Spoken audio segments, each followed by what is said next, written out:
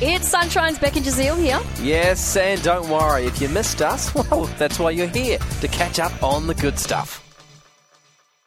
All right, what's trending? You told me I got 1.5 minutes. I've got so much information to get out. So hold on. Here we go. Speed read. Okay, Ford have just put a patent in for a new GPS drone. So basically what happens is your car breaks down. You need a jumpstart. They'll send a drone out to jumpstart your car anywhere in the world. What?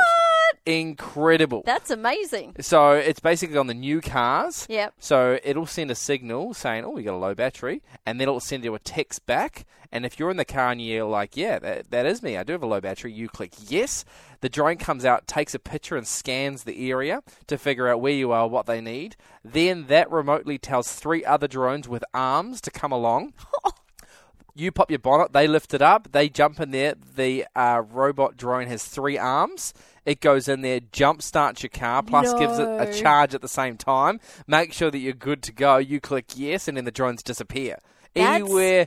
Futuristic. It is crazy. What? Okay? Now, because I've only got 30 seconds left, you're thinking this is crazy. They're currently in the process of doing that. However, they've already got the patent for this one, which is repossession computer. Okay? So how this works is you buy a car from Ford, and let's say for whatever reason you can't make your payments, they need to repossess the car. Yeah. They have got a system in the car which, firstly, it sends you a warning, a text saying, hey, look, you've actually got to bring that car back because you've missed a few payments. If you ignore that, it progresses to a whole bunch of different things, including disabling features like music, air conditioning, and then also, if you still don't agree, they start playing annoying sounds like buzzing inside your car. Anyway, there's a whole process. Eventually, they take over and they drive the car back to the dealership. Without you. You went way over. Okay.